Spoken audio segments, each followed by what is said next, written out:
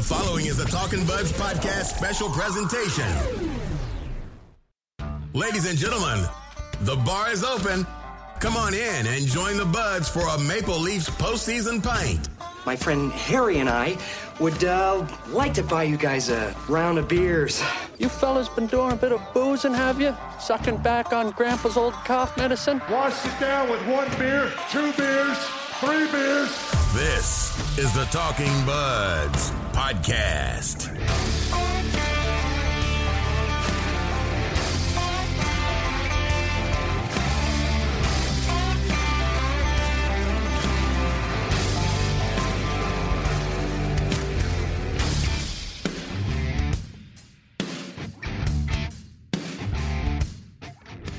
Well, Ryan, if I had told you, let's flash back to episode 1 of Talkin' Buds, our very first episode. It was on the eve of the season, of opening night. We're discussing the season ahead and what to expect and all our optimism and all whatever. If I had said in the first round of the playoffs, we are going to Game 7 in Boston, what would you have said? I don't know if I'd be that shocked having 2020 vision and knowing now. How could you be shocked at this point? Like, every time these two teams play in the playoffs, it somehow ends up at TD Garden Arena in the 7th game of the series, no matter how it got there, no matter what happened the previous 6 games. It always seems that it just ends up at the TD Garden Arena in Boston, Mass. Maple Leafs, Bruins, sudden death. Wow. Oh my. I'm not a huge, everything happens for a reason type of guy, but you gotta think, man, they are put in this position for a reason. It was always gonna be this way, Ryan. Yeah, it was inevitable. They have been put in this position for, I believe, is a reason, and that reason is to get over the hump that you have not been able to get over in a long time, and it's time for them to step up. First of all, welcome to Postseason Pint number 6. Apologies we couldn't get to yesterday after Game 6, but it was Easter Sunday, folks, and we had family engagements to attend. So let's just go over our reaction to the game yesterday. A very, very frustrating outing for the Leafs, who came out like a house on fire, got the first goal from Morgan Rielly, completely went to sleep after that after a couple bad penalties, got pretty much dominated for the entire second period. Yep. Yeah, man. And I thought, oh, man, they came out flying in that first 10 minutes. I'm like, this is the game we wanted to see, and then that penalty just, boo. The Tyler Ennis penalty. Yep. Crash. So they got dominated for the first, 5-8 minutes of the third. Austin Matthews gets the goal. Momentum shifts. And the Leafs are rocking. 34 is rocking. And you're like, all right, we got 8 minutes here. We can tie this game up. It's about 2.5 minutes, would you say, Ryan? Mike Babcock pulls the goalie. Maple Leafs don't have possession. Brad Marchand scores pretty much instantly. And that seals the game for the Boston Bruins. Ryan, were you somebody who was very upset with the goalie pull?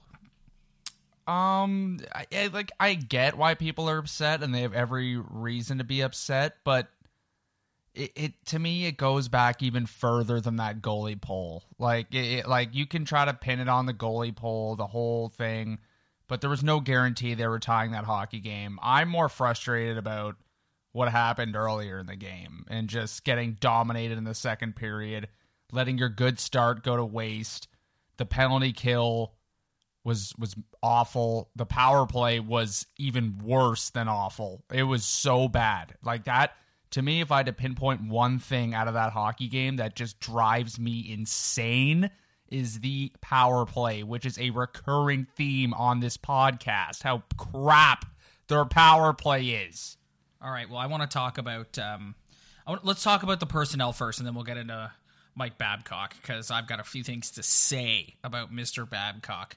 So, as I said earlier, I thought Matthews and Riley and Freddie Anderson were excellent, and Mitch Marner was not.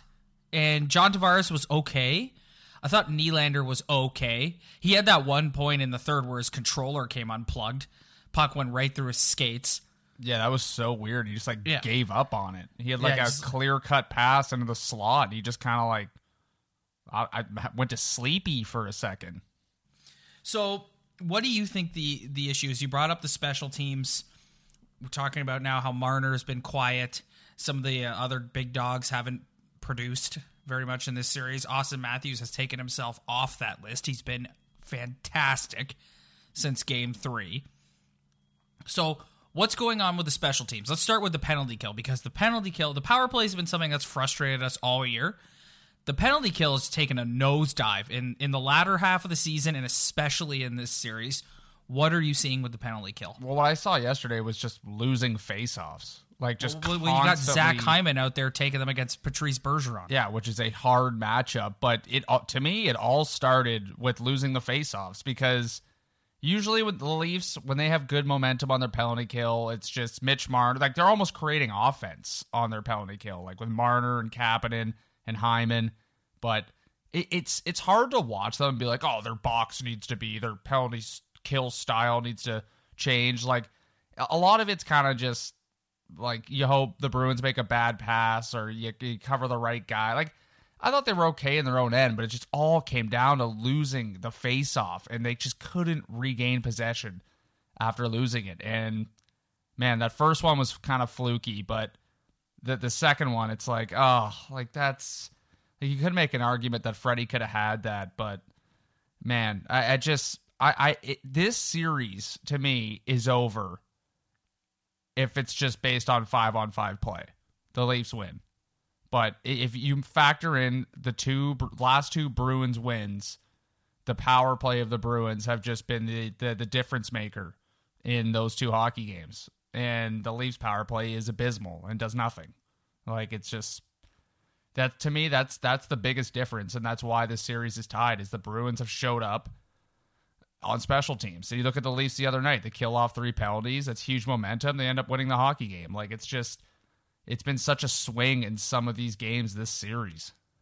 One thing for me about the PK, and anyone who's a numbers person or a technical person is just going to roll their eyes at this analysis I'm about to give, but I just would like to see them be more aggressive. There's times yesterday where the Bruins are just they're just standing there watching the Bruins, and I know that you want to set up structure and box them out, but just go after them. Be a little more aggressive. Make them make a mistake. And that's one thing that I've noticed on the PK. Everybody looks timid to overcommit and get a position, which I get, but at the same time, it's you can be a little more aggressive. Am I wrong in saying that? I think especially in the neutral zone. If you watch the way the Bruins defend the Leafs penalty kill, it's hard for the Leafs to get in the zone on a penalty, when they're on a power play. It seems very difficult to even get a first pass and even get set up in the Bruins' end.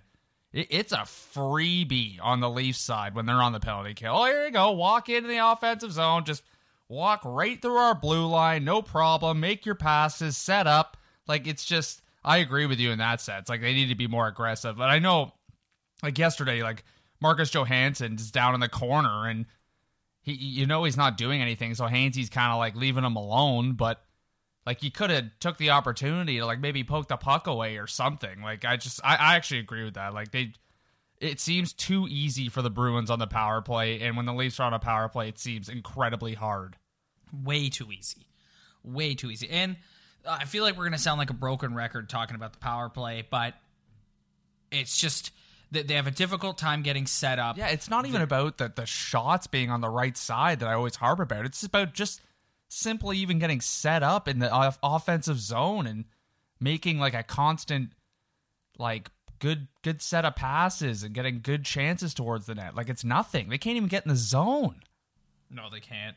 It's rough. The special teams have gone in the toilet in this series, that's for sure. Yeah, it's been really in I this series, you look back on, I don't want to be oh, well, what lost a a big difference maker was the fact that their power play couldn't show up and the Bruins power play showed up. Like, that's just a frustrating way to lose a hockey series, especially when you have this much skill on your hockey team.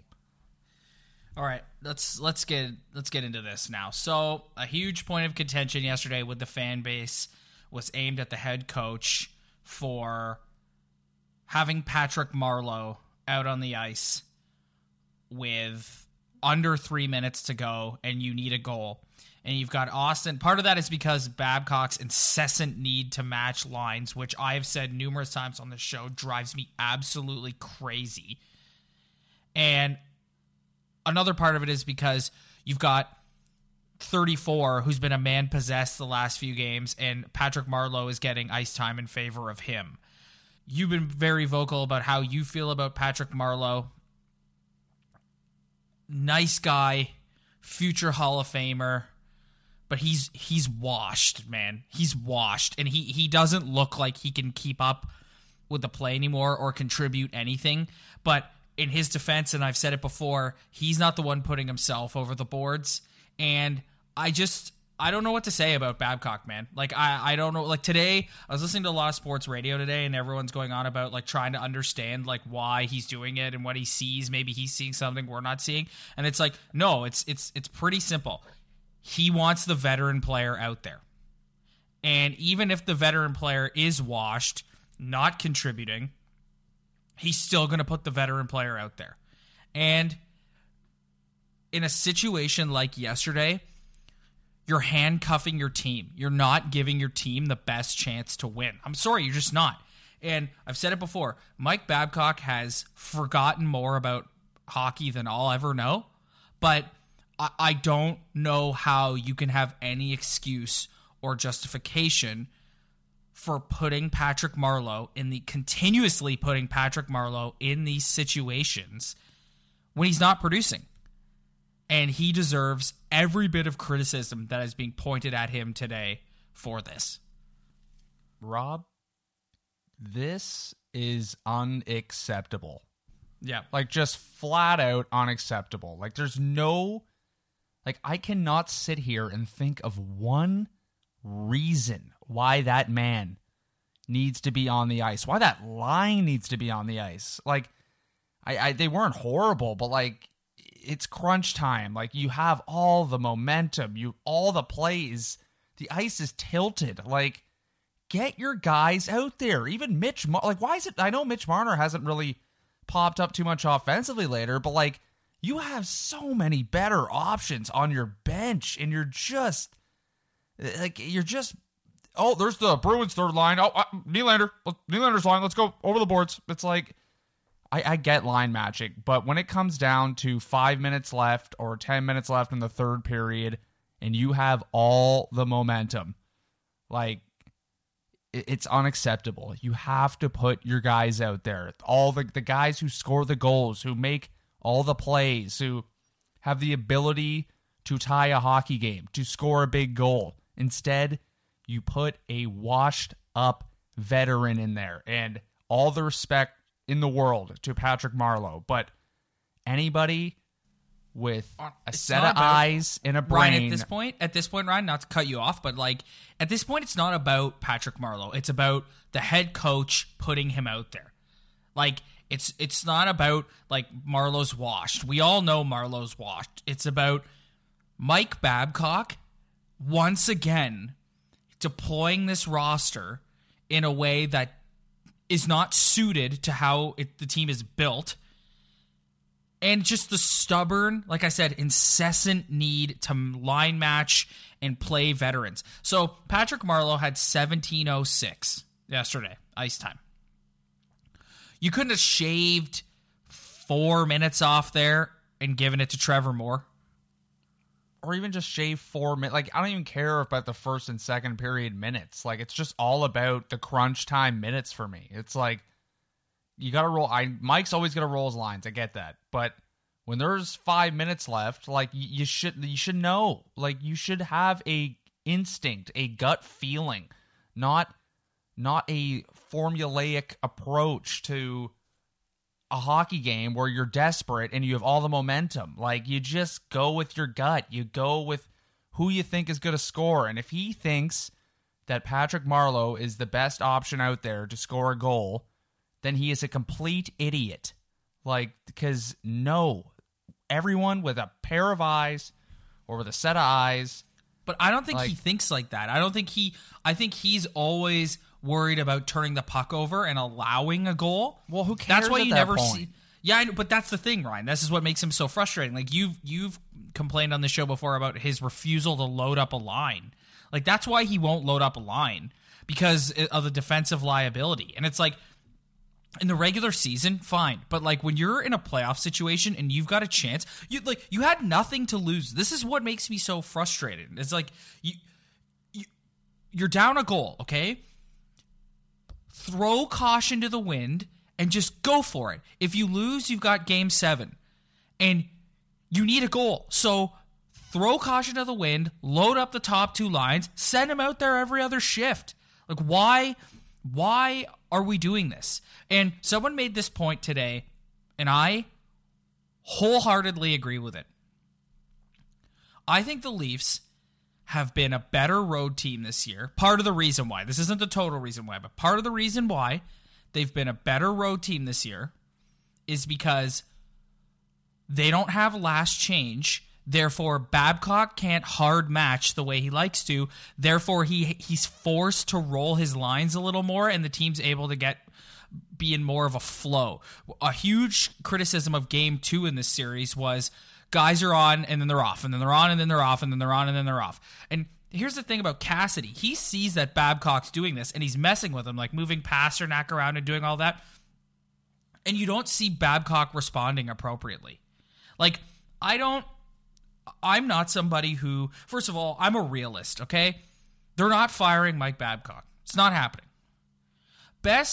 Anyone who wants Babcock fired, best you can hope for is DJ Smith and Jim Hiller are shown the door, which might happen given the implosion of the special teams in this series.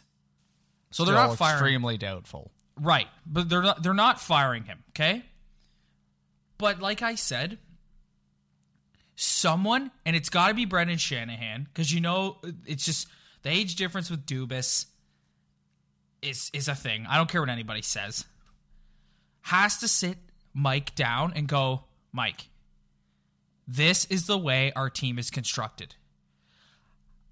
You love veteran players. How is Trevor Moore supposed to become a veteran player, experienced veteran player, if he's not put in these types of situations? And you're putting Patrick Marleau out there in crunch time minutes, and you're costing your team, you're handcuffing your team. I'm so passionate and fired up about this, man. Like, it's just like, oh my God. Like, seriously. He was off the hook too, like throughout the series. Like I heard some quotes of people saying, like, wow, this is not on Babcock if they lose this series. And then one game, one decision to put one player out over others has just completely changed it and completely reversed the narrative. Yeah, because it doesn't make sense.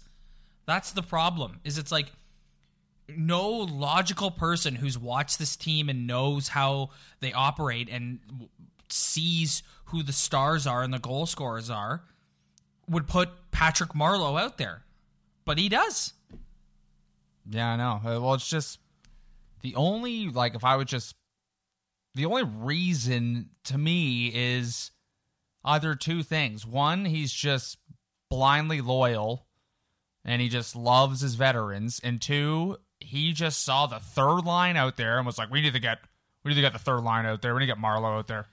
Like, those are the only two reasons. Ryan, I think it's a little bit of both. I honestly do. Like, I think anyone thinking that he's on the bench, like seeing something that we're all seeing, is totally like, he's Mike Babcock. We've talked about it a million times. He's got his Mike Babcock book of things to do and rules that he follows, and he's going to follow that book. And he's going down with the ship, man. Yeah, he is. And I kind of respect him as a human being for that, but as a fan of this hockey team, those kind of decisions, it it leaves a little bad taste in your mouth and leaves you wondering just why. Like, why? I don't get it. All right. Game 7 goes Tuesday night, TD Garden. What's going to need to happen for the Leafs to leave victorious, Rye? Number one, stay out of the penalty box. Yeah, and if you do take penalties, you got to kill those penalties, which kind of goes without saying. And another thing, all the big boys got to show up on the score sheet. And I know we just talked about ice time and stuff, but they're going to have enough ice time through 3 periods to all contribute.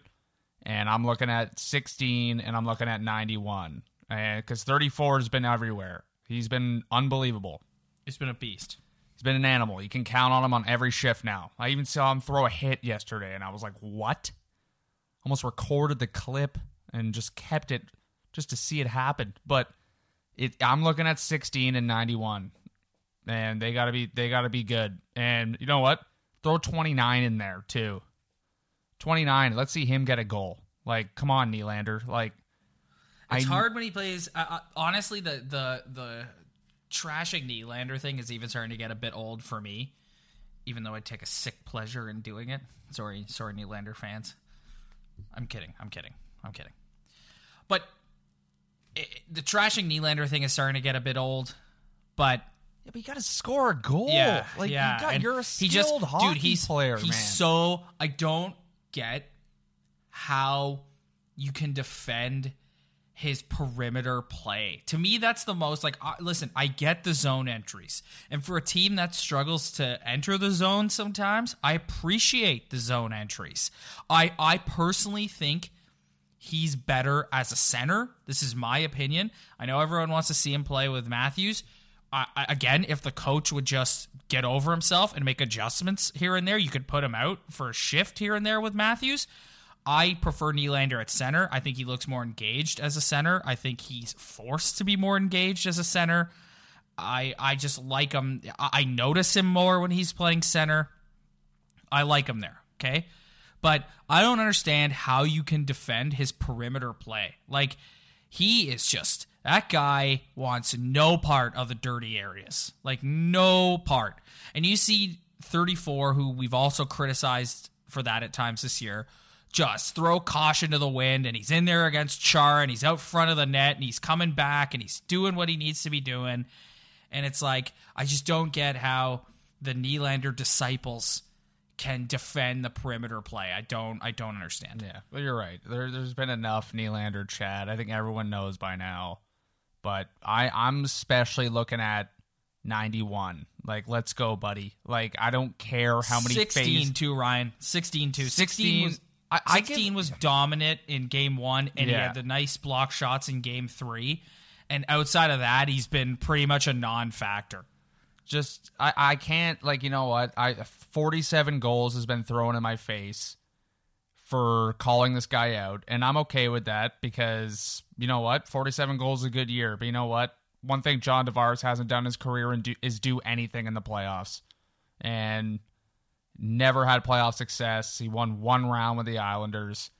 And I'm just not very impressed with him this series. I know everyone just kind of lays off on him because he's winning faceoffs, but like at some point, like we're not paying you to win faceoffs, buddy. Like, we're not paying you to be decent in your own end. Like, you have to score goals. Never mind game 7. Well, game 7's do or die, but say they win this series. Like, they think they're going anywhere if he doesn't chip in offensively. Like, I'm just been really disappointed on his ability to create offense for himself this series. He looks almost like a non-factor in the offensive zone pretty much in every game in this series. And you're right, 16-2. Like, unbelievable year. He's the catalyst, but like, I think Austin Matthews is starting to show why he was projected to make more money than Mitch Marner, because Mitch has been good, but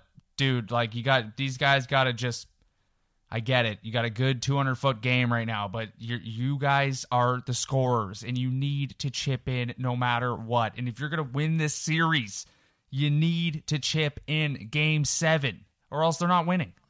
Ryan, I'm gonna be devastated if they lose tomorrow night.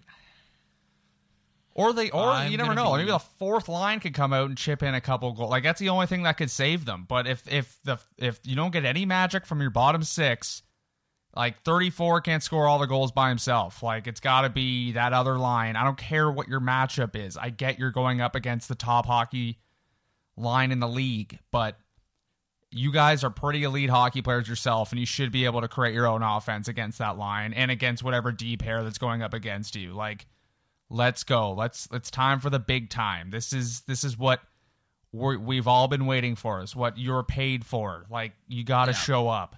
I'm gonna be beside myself if they lose tomorrow night or tonight. For most of you who are listening to this in the morning, I'm gonna be beside myself. Yeah, I'm kind of expecting the worst at this point. I don't want to be a negative guy because, listen, there's reasons to be positive. They've played better than any of us thought they would. They've played very well on the road all year. They've already won 2 games in Boston. They can win. Okay? They can win. At the same time, though, like, that all means nothing now. You know? Like, everything means nothing. Like, it's just, now it's, you got to erase everything from your mind. Your good games, your bad games, your season, how many goals you had in the regular season, however you played throughout the entire year, all of that does not matter. All that matters is winning one hockey game. Oh, my God. I'm getting nervous right now just talking about it. Oh, I'm going to be just... I just hate TD Garden, man. Like, I know. Goal horn. Like, as soon as they score that first goal, that Bruins goal horn just gets my spine tingling. Like, it's just, it's the worst. It's the worst. It's the worst. All right. Well, Ryan, only time will tell, buddy. We got this time tomorrow. Well, it's 9 o'clock, so we'll be going into the third period this time tomorrow. All right, let's do. We've been doing a lot of around the leagues. Let's keep that going. I want to get your thoughts on the Winnipeg Jets getting eliminated in 6 games from the St. Louis Blues. Ryan, can I be honest? I know we got to talk about the Jets because they're the Canadian team, but to me, this is more about the St. Louis Blues. They're a good hockey team. Yeah, well-coached hockey team that finally has a goaltender. Look what happens when you get a goalie. But, like, they outplayed the Winnipeg Jets in a lot of games. Like, it wasn't just back. Like, the Winnipeg Jets had, like, 6 shots going into the third period. And I know they made it closer than what it seemed like, but I'm with you. Like, the St. Louis Blues are making a statement, and they're pretty legit, and they could do something because that West is just wide open. Wide open. At this point, Ryan, the East is wide open, too. Like, with Tampa getting knocked off, the East is wide open. The whole thing is wide open. This is why, if the Leafs lose, it'll be extra painful. It's like Tampa's gone, Pittsburgh's gone. Listen, I'm not sleeping on the Columbus Blue Jackets. Like, anyone who thinks that if the Leafs, or Bruins for that matter, is just going to roll the Columbus Blue Jackets, like, you got another thing coming, okay? I watched all 4 of those games. But still... Well, I got the Caps winning the Cup again, and they're the only team that's left that kind of strikes some fear into you. Well, I feel like they're going to end up going to the second round because it's only fitting that Barry Trotz would face his old team. Oh, yeah, for sure. And honestly, I'm cheering for Caps all the way in that one, 100%, buddy. 100%. The Islanders. No. Yeah, I hate them. No. But go back to the Winnipeg Jets, though. Like, this was, like... If you listen to every radio analyst in this country that covers hockey, like, the Winnipeg Jets were just the be-all, end-all all year. This is the Canadian team that could do it all. Well, I heard an interesting point today from Darren Dreger that said they have like a ridiculous amount of UFAs, and it was like a pretty toxic locker room for that reason. Well, you got to think about, they're talking about, like, the coaching change, too. Like, Paul Maurice has been there for a long time. And well, Blake Wheeler came out today and said he'd run through a wall for the guy. Yeah. Sometimes coaching change is going to be a little bit overrated. I personally like how how they've kept him around throughout the years, no matter the result. But it's not Paul Maurice's fault that Patrick Laine takes weeks off. Yeah, it's just I kind of enjoy the fact that they're not as good as everyone thought they were. Like they're not like they're a Canadian team. I don't mind. Like I can't stand the Canucks, the Canadians, the Senators. Like there's some other teams I can't stand. But what about the Oilers? Oh, that's the top of my list. They're actually it might be at the top of my list. I don't mind the Flames. And I don't mind the Jets. I don't like any other Canadian hockey team. I've kind of enjoyed the fact, though, that Winnipeg isn't as good as everyone thought they were. And they ran into a really good hockey team that like doesn't have a lot of superstars. They have Vladimir Tarasenko, and that's really about it for superstars. And they got a bunch of workers on that team. And, man, they played their asses off, and they deserve to win that series. All right, Rye. This is the last time we'll be talking on the podcast before Game 7.